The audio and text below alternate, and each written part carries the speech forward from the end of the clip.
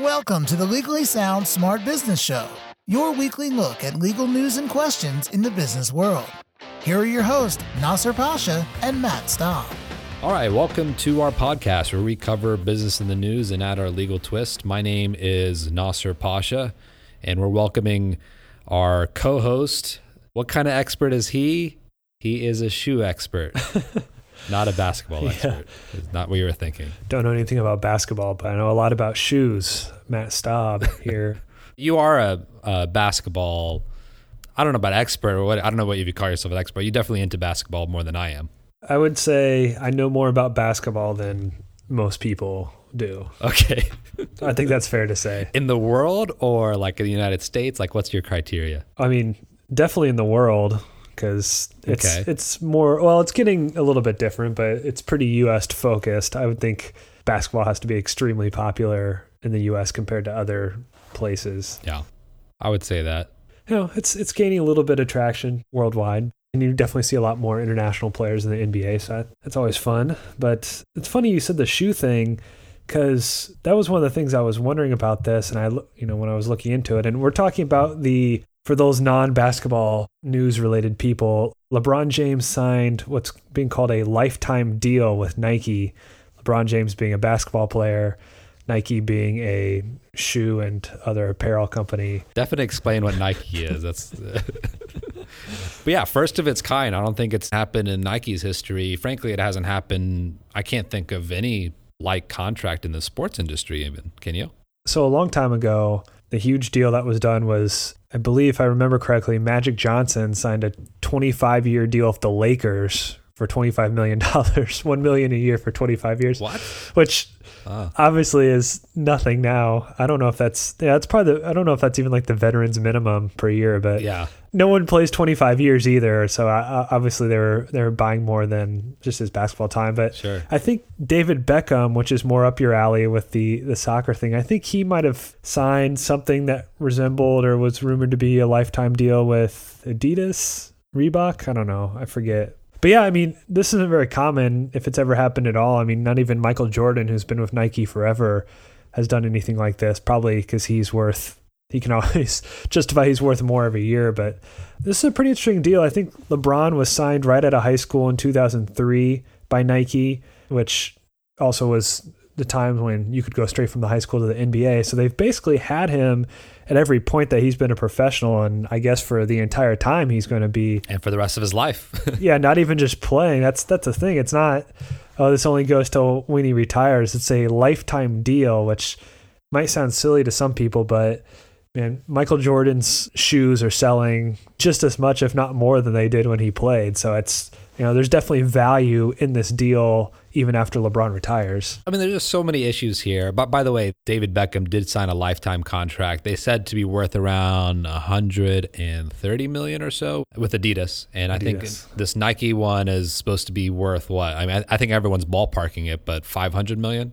Yeah, the numbers that were thrown around were 400 to 500 million, and there was a source close to LeBron that said it's worth well more than that. So I don't know if we'll ever find out how much it is. I mean, it's at least $500 million probably. So that's pretty good payout for him. Yeah, and obviously he doesn't get all that in one day. It may take a lifetime for it to get him up. But let's get to the shoes thing. So I assume that part of the deal is you get a cut of sales. Maybe as a basketball fan, you can explain to me. I really don't get these basketball players have shoes like Air Jordans, and then people want to buy those just because they're Air Jordans. Like, well, as a kid, I thought I saw the appeal, but I guess I didn't realize that still went on. Yeah, I mean, well, there's two types of people. There's the one that actually play in the shoes, which is like me. These are built for people to play in. I mean, it's not just, well, some of them are. It's a huge fashion thing. I mean, that's what it is. And the Jordans sell for $150 a pair, and there's long lines for people waiting in stores to get them. It's a huge fashion item, and so that's the thing. And especially, I mean, you're forgetting the one huge market as well as kids who have to get new shoes every year because they keep growing out of it. Yeah, and so they're going to want to get. And I think actually you might have mentioned that with you growing up. But yeah, I mean, that's where a lot of the popularity is in kids, and there's a whole variety of people that are looking for them, but I mean, that's the thing is even, I just saw the number on Jordan. I think last year it was 2.6 billion that his shoes sold, the Air Jordans. So wow. You raise an interesting point in that. Yeah, is LeBron going to get a cut of every pair that's sold, or how exactly is this going to work? I mean, I guess that's one thing we don't know is what are the actual details of this. I'm very curious what the payout is. Obviously, like you said, he's not getting $500 million tomorrow. So are they spreading it out? I'd have to think it's front loaded. Yeah, I think it's going to be a mixed bag. It's going to be some annual stipend of some sort, and he has his obligations too. I bet you he gets points too on the sales of his products that he endorses. Give him a little incentive to perform well. Well, but let's talk about this lifetime thing. I mean, have you ever done a lifetime contract in your lawyering world? No, I've signed one lifetime contract in my personal world. Okay. What was that? Was it a gym membership? Marriage certificate. Oh, okay. Okay. I'll give you that one. Going back to what you said, drafting one, I guess it depends how you define lifetime. A lot of these employment agreements are at will. So I guess, technically speaking, could be a lifetime that they would be employed by. I mean, I know that's not what you're getting at, but. No, but actually it's a good point because when people, this is kind of sensational news, right? This is the headline. LeBron James signs lifetime deal with Nike. What exactly does that mean? I very much doubt that you have a contract that says for the life of LeBron James, this contract goes on. The contract's not going to be drafted that way. It's unlikely, I should say. Yeah. More likely is that you have an agreement and basically the only way that you can terminate it is for certain reasons and for cause. And so basically this agreement is perpetual until something else happens. And so what's interesting is that this kind of concept may be a little foreign and unusual, but it's enforceable. I mean, it's not, there's nothing wrong with that. This isn't like slavery or some kind of indentured servitude where you obligate an employee for a lifetime where the employee can't get out of that. Now that's a different story, but something like this, you can always have some carve-outs to actually terminate for a cause. Well, yeah, I mean, it's like having a triggering event be death is common in certain types of agreements. So it's something. Absolutely. Yeah, it's something that could definitely be in there. You brought up the gym membership one, and I wasn't even that aware of this. In California, at least, Health Studio Services apparently has to state the length of the contract term. So technically speaking, it means that lifetime contracts are prohibited for this Health Studio Services, which I thought was interesting. I think it was in New York, actually, that one health gym that was trying to do lifetime contracts and so forth. And yeah. Speaking of, my wife just joined that gym called Equinox. Have you heard of it? Sounds familiar. I don't know. It's some popular, but I look at this contract and I'm just, I'm looking at it and I always laugh like, I don't even know why I'm looking at this because I know I'm an attorney and I'm going to look at this, but like, okay, fine. I don't like one of the terms. What am I going to do? Are they going to revise it for me? No. So, right. But it was nice to know like, okay, how long is it? And, making sure, we know what we're getting into, but. You and I obviously review a lot of contracts. That's always the hard thing to do, especially if you're sitting there and they give you something to sign, even if it's only one page.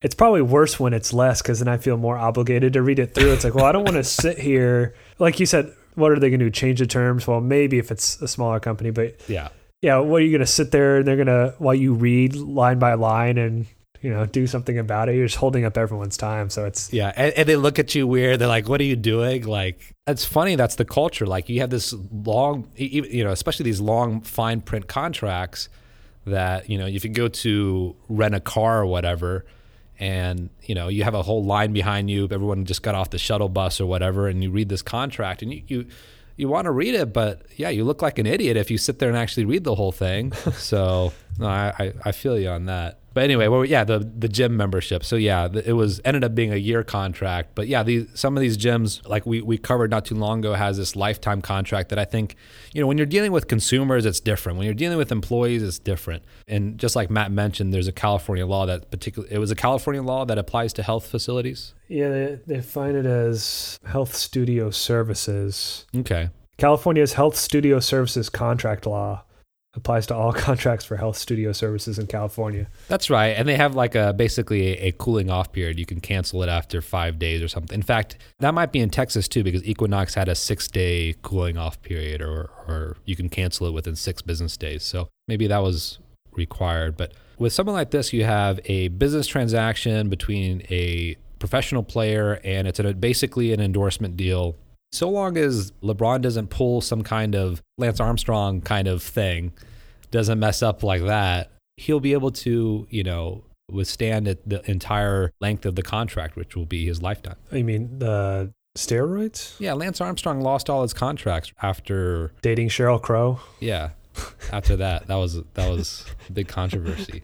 No, after he basically admitted using steroids. And was it steroids or? I'm not sure he ever admitted it. I can't remember, but I see what you're saying. Like, here's the thing. No, I thought he did. He might have.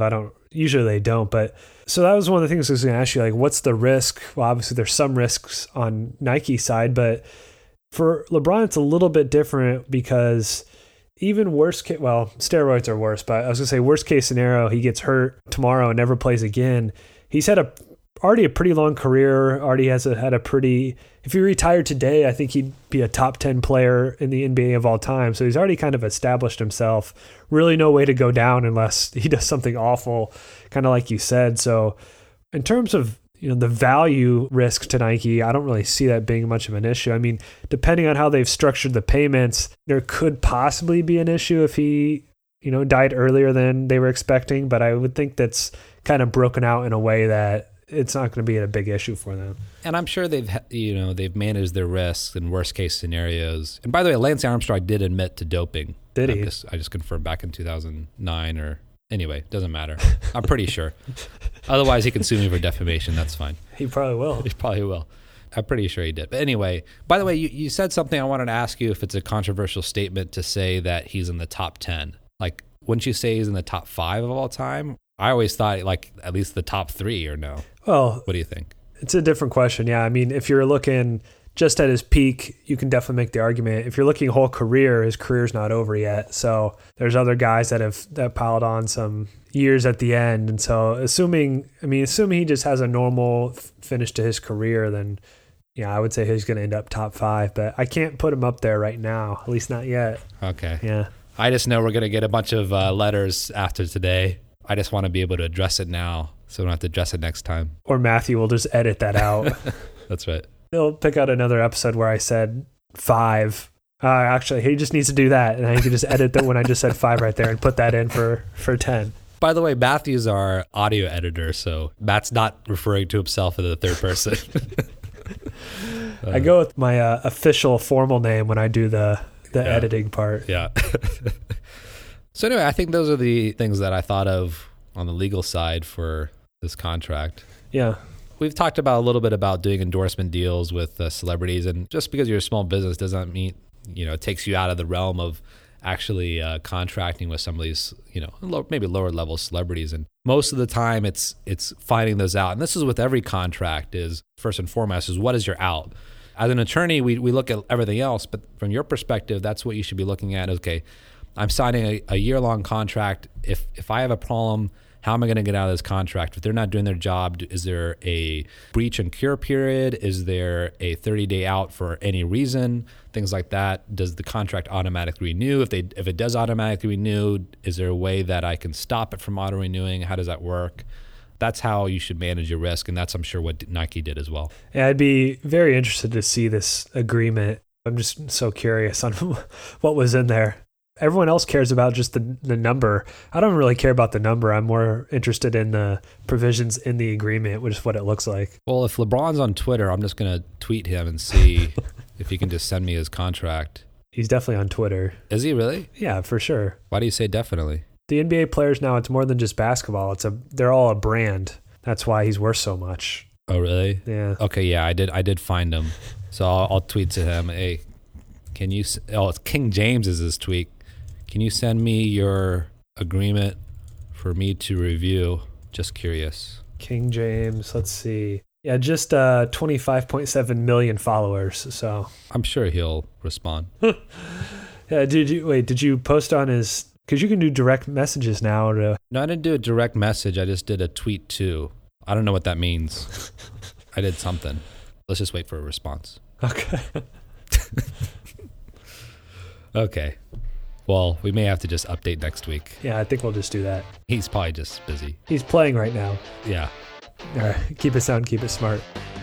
This has been the Legally Sound Smart Business Show with your hosts, Nasser Pasha and Matt Staub.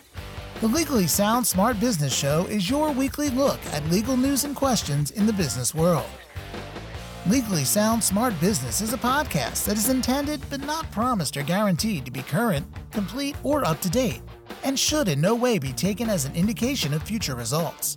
No attorney-client relationship is created by listening or submitting questions to the podcast.